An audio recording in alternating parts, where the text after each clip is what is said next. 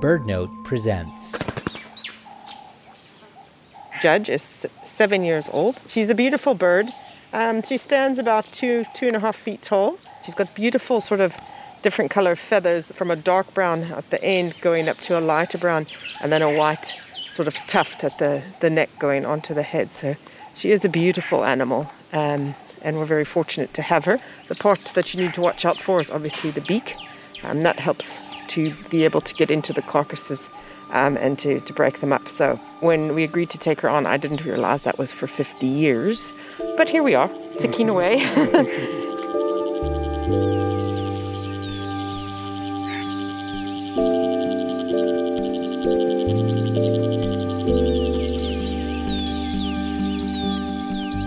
Hey there, and welcome to Threatened. I'm your host, Ari Daniel. In our last episode, we got to know the puffin, a bird much loved for its cuteness.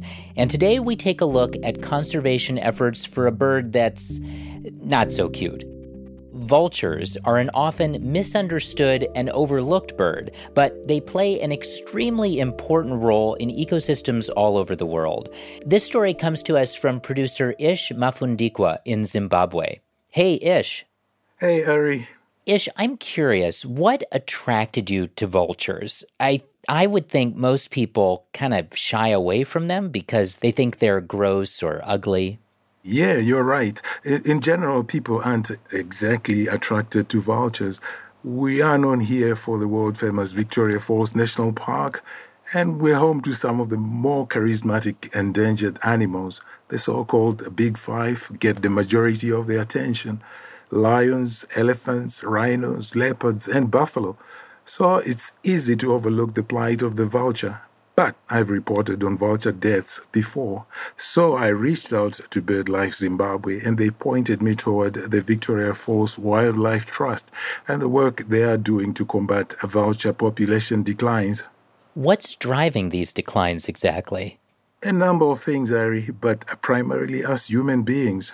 Right, of course. There are numerous human threats to the vultures here, and I was curious about how they are being addressed. With human problems, sometimes there are opportunities for human solutions. Absolutely. So, Ish, you live in Harare, right? Yes, the biggest city in Zimbabwe. And I understand there are a lot of vulture conservation initiatives across the country, including in Victoria Falls, where you went for this story. But that's not close to Harare, is it? Not at all. It's about a 10-hour drive. 10 hours? Yes, but this was my first trip since the pandemic started, and I was quite happy to hit the road and spend some quality time with my truck. So I made it safely to Victoria Falls and headed to the offices of the Victoria Falls Wildlife Trust. Jessica Dawson, the Trust CEO, welcomed me and introduced me to Judge, the white-backed vulture she described earlier. Unfortunately, Judge was found in the wild with a damaged wing, meaning that Judge can't fly and find food on her own. It's not easy for those protecting vultures. Many people don't understand the importance of these birds in the ecosystem. I mean, they're not the best-looking creatures. I know a lot of times they're not seen as being a beautiful animal, but they actually are, and they're actually quite clean. They do bath every day, so you'll see them often going down to water after they feed to clean up and clean themselves off. So they get rid of all of the bits and pieces that might have been hanging on and clean off any parasites. Jessica has to be on the defensive about vultures because there is so much at stake. 5 out of the 6 vulture species in Zimbabwe are threatened with extinction. And they play a crucial role as the janitors of our ecosystem. They clean up the carcasses that otherwise would just sit there and possibly spill over diseases. And recently in the last year, I think all of us are a lot more familiar with how that can affect all sorts of different species and the need to being able to have these beautiful birds to be able to help maintain our balance in our ecosystems. Organizations like the Trust are already doing what they can to ensure the vulture survives. For instance, they monitor vulture breeding in the surrounding national parks to see if their numbers are increasing. Roger Perry is the Trust Wildlife and Research Manager. His work takes him into the bush where he monitors vulture activity, which includes mapping vulture nests. So I am riding with Roger in his truck, and it's through the bush. As you can hear, the car being scratched by bushes on either side. Roger is taking me to see a white-backed vulture colony not too far from Victoria Falls. We are in a national park in a very beautiful part of the country. Everything is green and dense because we had very good rains in Zimbabwe this year. There's a lot of wildlife, but because it's so green, we can't see too much of it. You see the odd herd of elephants, giraffes, the omnipresent baboons and monkeys, and a lot of birds. Roger is an expert at keeping the truck on the road and also looking out for nests. I think I'll just have to call him Eagle Eye Roger because he sees things that my city eyes don't see at all. So we're driving through the colony and hopefully we'll come across some more nests. We do come across quite a few nests, and we stop under a tree where a vulture is sitting in a nest. Another one perches on a branch close by. I asked Roger if they could be a couple. Yeah, male and female, so it's a breeding pair. They mate for life, so they will be partners for life. A little bit earlier, we watched a bird flying over us with some nesting material in its beak, and it went straight into a tree and then hopped across to another tree where the nest was. And there was a female sitting on the nest, so she was probably sorting out the nest, and the male was bringing the nesting material to her to add to the nest. Very responsible males, isn't it? Absolutely. Vulture populations are decreasing rapidly. One reason is how they breed. Out with us in the bush is Obert Phiri. He works in vulture conservation in South Africa and knows a lot about them. They lay one egg, they can relay another one if it's broken. Oh, so just one egg per year. And that's one of the problems. They take quite a long time to reproduce. So per year, they'll only produce one chick. And there is obviously a mortality rate as well, depending on the environmental conditions and the threats, etc. And how long does it take for a vulture to mature to lay eggs? 7 years, that's when they start being adult and laying eggs. And it takes about 54 days for the egg to fully hatch. Takes about 4 months for the baby to leave the nest. So 7 years to start breeding, and then with whitebacks, they normally, I'm not too sure about capes, but the whitebacks, they normally live between 45 years. 45 years? Yeah. That's long. Yeah, it is. Not like a chicken. Yeah, more like a parrot, I think. Roger has been looking after the colony since 2014. He says there's been a 16% increase in nests within this colony over the past year. So it's quite positive at the moment. But we need to watch it quite closely. At this point, we take a lunch break. We parked the truck under a tall tree. A vulture lands in the branches above us, which is when we realized there was another vulture there all along. We are not quite prepared for what happens next. I think it's playing the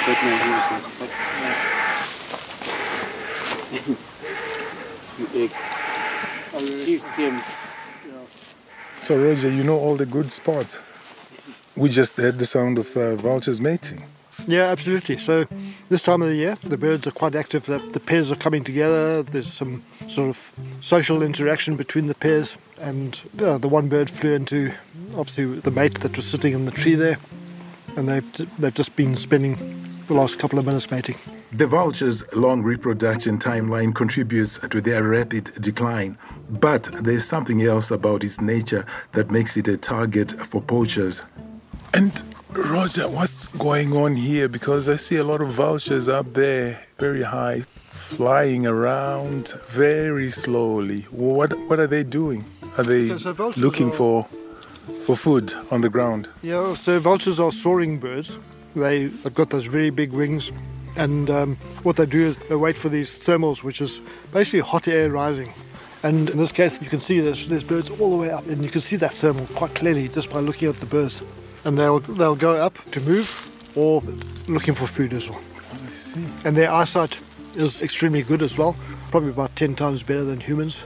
So they can see either carcasses or other activity of other birds from miles and miles away, and then they will then go to that spot. That was Okay, they got brilliant eyesight as well, eh? brilliant eyesight here. So I guess we change your name from Eagle Eye to vulture, right? This superpower of the vultures is also what makes them a target of poachers, the biggest threat to vultures. They give away the location of poached animals like elephants by circling overhead. The next day, I went to the Victoria Falls Safari Lodge to meet Moses Garira, the wildlife officer there. He could tell me about how the vulture's instinct makes them the enemy of poachers. When I arrived, the vultures were already circling high above and landing nearby for a feeding frenzy. Thus, because the lodge also doubles as a vulture restaurant, every lunch hour the lodge lays out some meat leftovers and trimmings from their kitchen in an open space.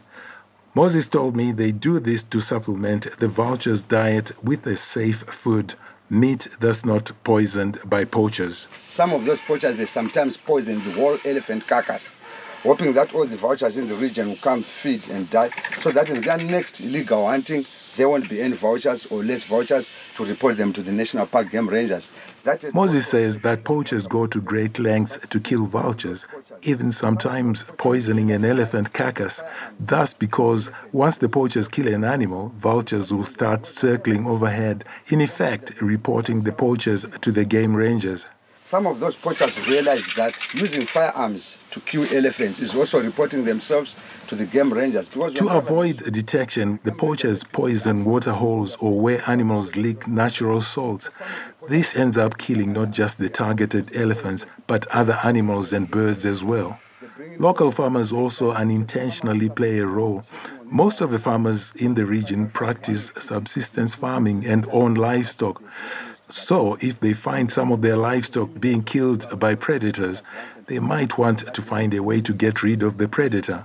That's when they come up with ideas such as putting poison on the leftover carcass, hoping that if those predators come to finish their kill, they feed on poisoned meat and all die. But forgetting that those predators are also very, very sensitive animals. Moses explains what a scenario is like when these farmers poison a carcass and then the vultures come to eat it. So imagine if I had put poisoned meat here, how many vultures I would have killed in just 5 to 10 minutes.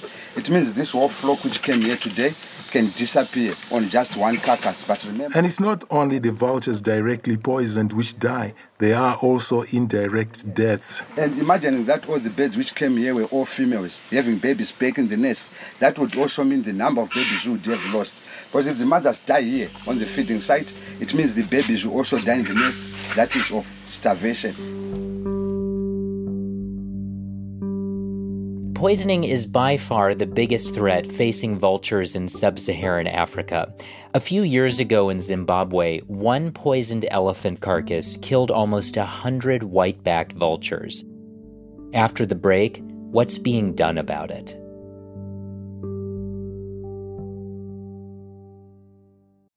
Join BirdNote on Wednesday, March 27th for a captivating conversation about the power of photography.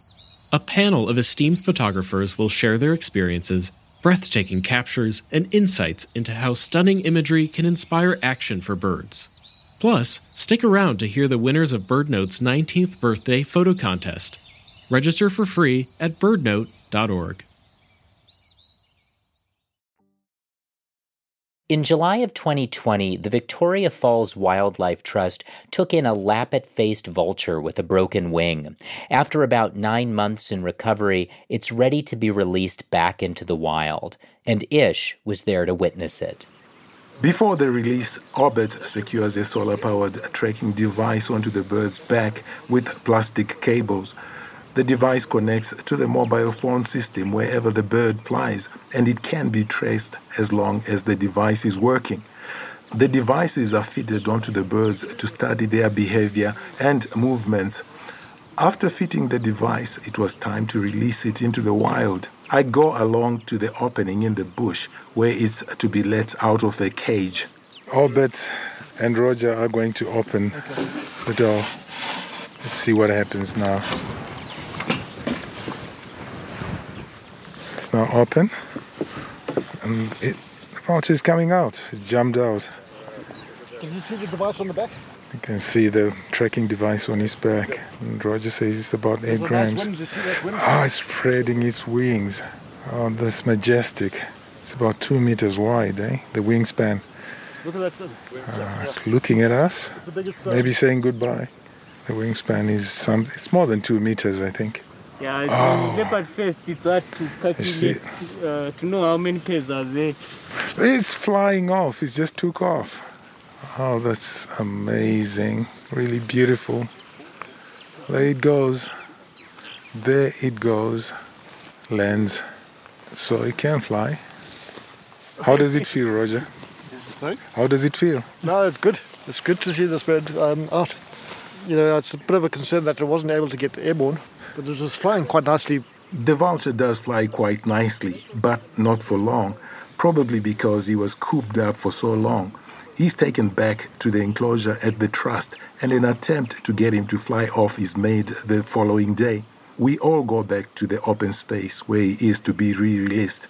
He flies a little bit longer than the day before, but then starts walking along the ground.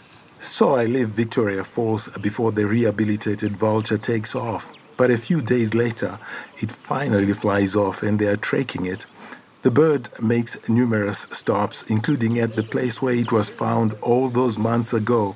The tracking device Orbit strapped onto the vulture has a story. It has been used before to track another vulture. The device was fitted onto the back of the bird and was sending signals of its whereabouts. Then one day, the tracker suddenly stopped sending a signal. After some days, the signal returned, but it seemed the vulture was flying along the highway. Orbit says they found this strange. Because our vultures don't follow the road, right? No, they don't drive. They followed the signal with the police, and the device was found in someone's home. So he invited the police to his home. Oh, yeah, he reported himself. Yeah, he reported himself. Now, do you know what happened to that individual? I think he was arrested. Poaching is not allowed in Zimbabwe, and especially with the vultures, they are critically endangered species. After 4 days in Victoria Falls, I'm back on the road. But before heading home, I stop over in Bulawayo, the second largest city in Zimbabwe. There I meet Josephine Maringa, a researcher at the city's National University of Science and Technology. Josephine has been studying the breeding of white-backed vultures near Bulawayo since 2016. Every year we have actually seen an increase in numbers. We started with about 12 nests initially. After 2 years, we saw about 19. And then the 2020 surveys, I think we had more than 45 nests. So that's been quite exciting to see the numbers increasing. But it isn't all good news. There's still a threat to the colony, even while it's expanding. Of course, we've got some places where they are shifting because there is new settlements near those nests. So they're shifting inwards towards the core of the ranch. But we're generally seeing an increase in numbers. So Josephine touched on another threat to the vulture's survival: human pressure on habitat. But just as human beings are a threat to vulture survival, they can also be the solution. Josephine is optimistic the birds and human beings can coexist. So the next stage is to go around communities, and we are doing awareness campaigns. But it's not just really us sharing information. The ultimate goal really is to have people involved, like actively involved in setting up their vulture safes. The Community Education Project is a collaboration with BirdLife Zimbabwe. A few such community groups are already taking shape across the country. We're going to have communities having support groups, vulture support groups, where people can actually tailor-make their own conservation goals for the area, and then we have them push those goals themselves. Crystal Dube, a farmer, leads one of the community groups in Gwai, a wildlife-rich area north of Bulawayo. He acknowledges a noticeable reduction in vulture numbers in his area, but he was not aware of the importance of the birds until BirdLife Zimbabwe educated him. If people don't understand the value and the importance of that bird, they might think it's a useless bird. But we have since realized that it plays a very important role within the environment, particularly in terms of cleaning up carcasses, a reduction on diseases. It does help quite a lot. After Bulawayo, I got back in my truck for the 5-hour drive back home. Back in Harare, there is another threat to vultures that I wanted to learn more about. So there is harvesting of birds to be used in the traditional medicine trade, where there's the belief that vultures can enhance contact with ancestors, look into the future, predict results. This is Fadzai Matsimbo of BirdLife Zimbabwe. Her organization and other stakeholders, including the Zimbabwe National Parks and Wildlife Management Authority, the custodians of flora and fauna in the country, created the Zimbabwe Vulture Action Plan. One part of that plan targets the belief-based use of vulture parts by traditional healers. So vultures become a victim in traditional medicine where their body parts are harvested to support this traditional medicine. Though it is not the most severe threat to the species, it does contribute to their diminishing numbers. Well, one can argue that traditional medicine has long been part of the African cosmology. It's not a new phenomenon. But we also have to look at the sustainability side where, we are a growing population, the birds are in decline, although we do understand that spirituality in Africans is a big component of our lives. It's no longer sustainable for us to be harvesting animal products for use in traditional medicine. One of the goals of the Vulture Action Plan is to discourage the practice. To this end, BirdLife Zimbabwe recently invited healers who belong to the Zimbabwe National Traditional Healers Association, ZINATA, to a workshop in Harare. Some 30 healers showed up. We are just a little group here. Look, our association has more than 60 to 80,000 members. So we need to spread the gospel. George Candiero is ZINATA's chairperson. It's a good thing that BirdLife Zimbabwe has called us for this meeting and hopefully start to something big. We can use the media, we can use, the social media as well and other forms of communication to try and conscientize our members, the negative side of using these vultures for traditional purposes, for spiritual purposes. So, Ish, the vultures in your part of the world are in real trouble, all over the world, really, although not as extreme in some places. So I'm curious, after spending time with all these people working to save them, what do you think is going to be the biggest help or most immediate solution? To be honest, I'm just so frustrated by the slow response from the authorities. Remember that tracking device Orbit told me about earlier, which the police tracked to a person's home? Yes, I've been wondering what happened with that. Me too. And even with all my investigative skills, I couldn't find anyone that would go on record to tell me what happened. But I get the sense that's because it wasn't really pursued. The law is clear. Killing a vulture means up to 3 years in prison or a more than $2,000 fine. But it doesn't seem like anyone is really going after these guys. I wonder if a punishment like that is the best deterrent. Well, certainly not if it isn't enforced. We can't just blame or punish the poachers, though. They do what they do because there's a market and demand. Right, and what frustrates me is that those people driving the industry don't seem to be held accountable either. That's true, too. However, Roger thinks with more regional cooperation, vultures still have a chance. We have a good population of vultures here. They don't belong to us. They move over several countries. We share them with Botswana and Zambia and even Mozambique and South Africa, Namibia. So they are very vulnerable. We have started putting systems in place where the different countries coordinate on vulture conservation. So there are some positive stuff happening, and I think vultures do have a chance. All I know is that after spending time with the vultures and learning about how important they are to our ecosystem, I want them protected with everything we've got.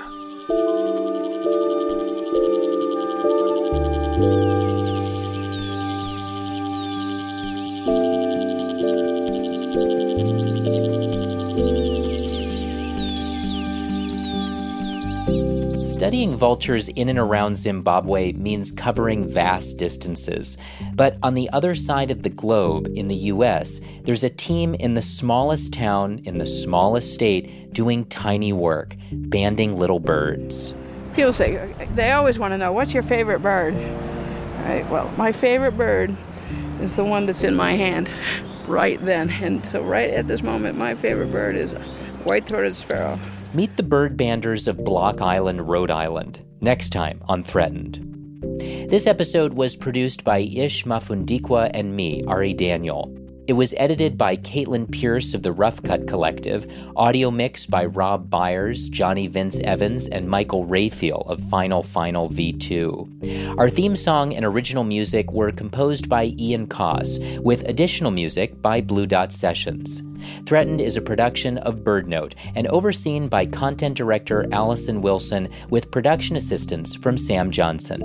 You can find our show notes with additional resources, BirdNote's other podcasts, and much more at birdnote.org. Thanks for listening. I'll see you next week.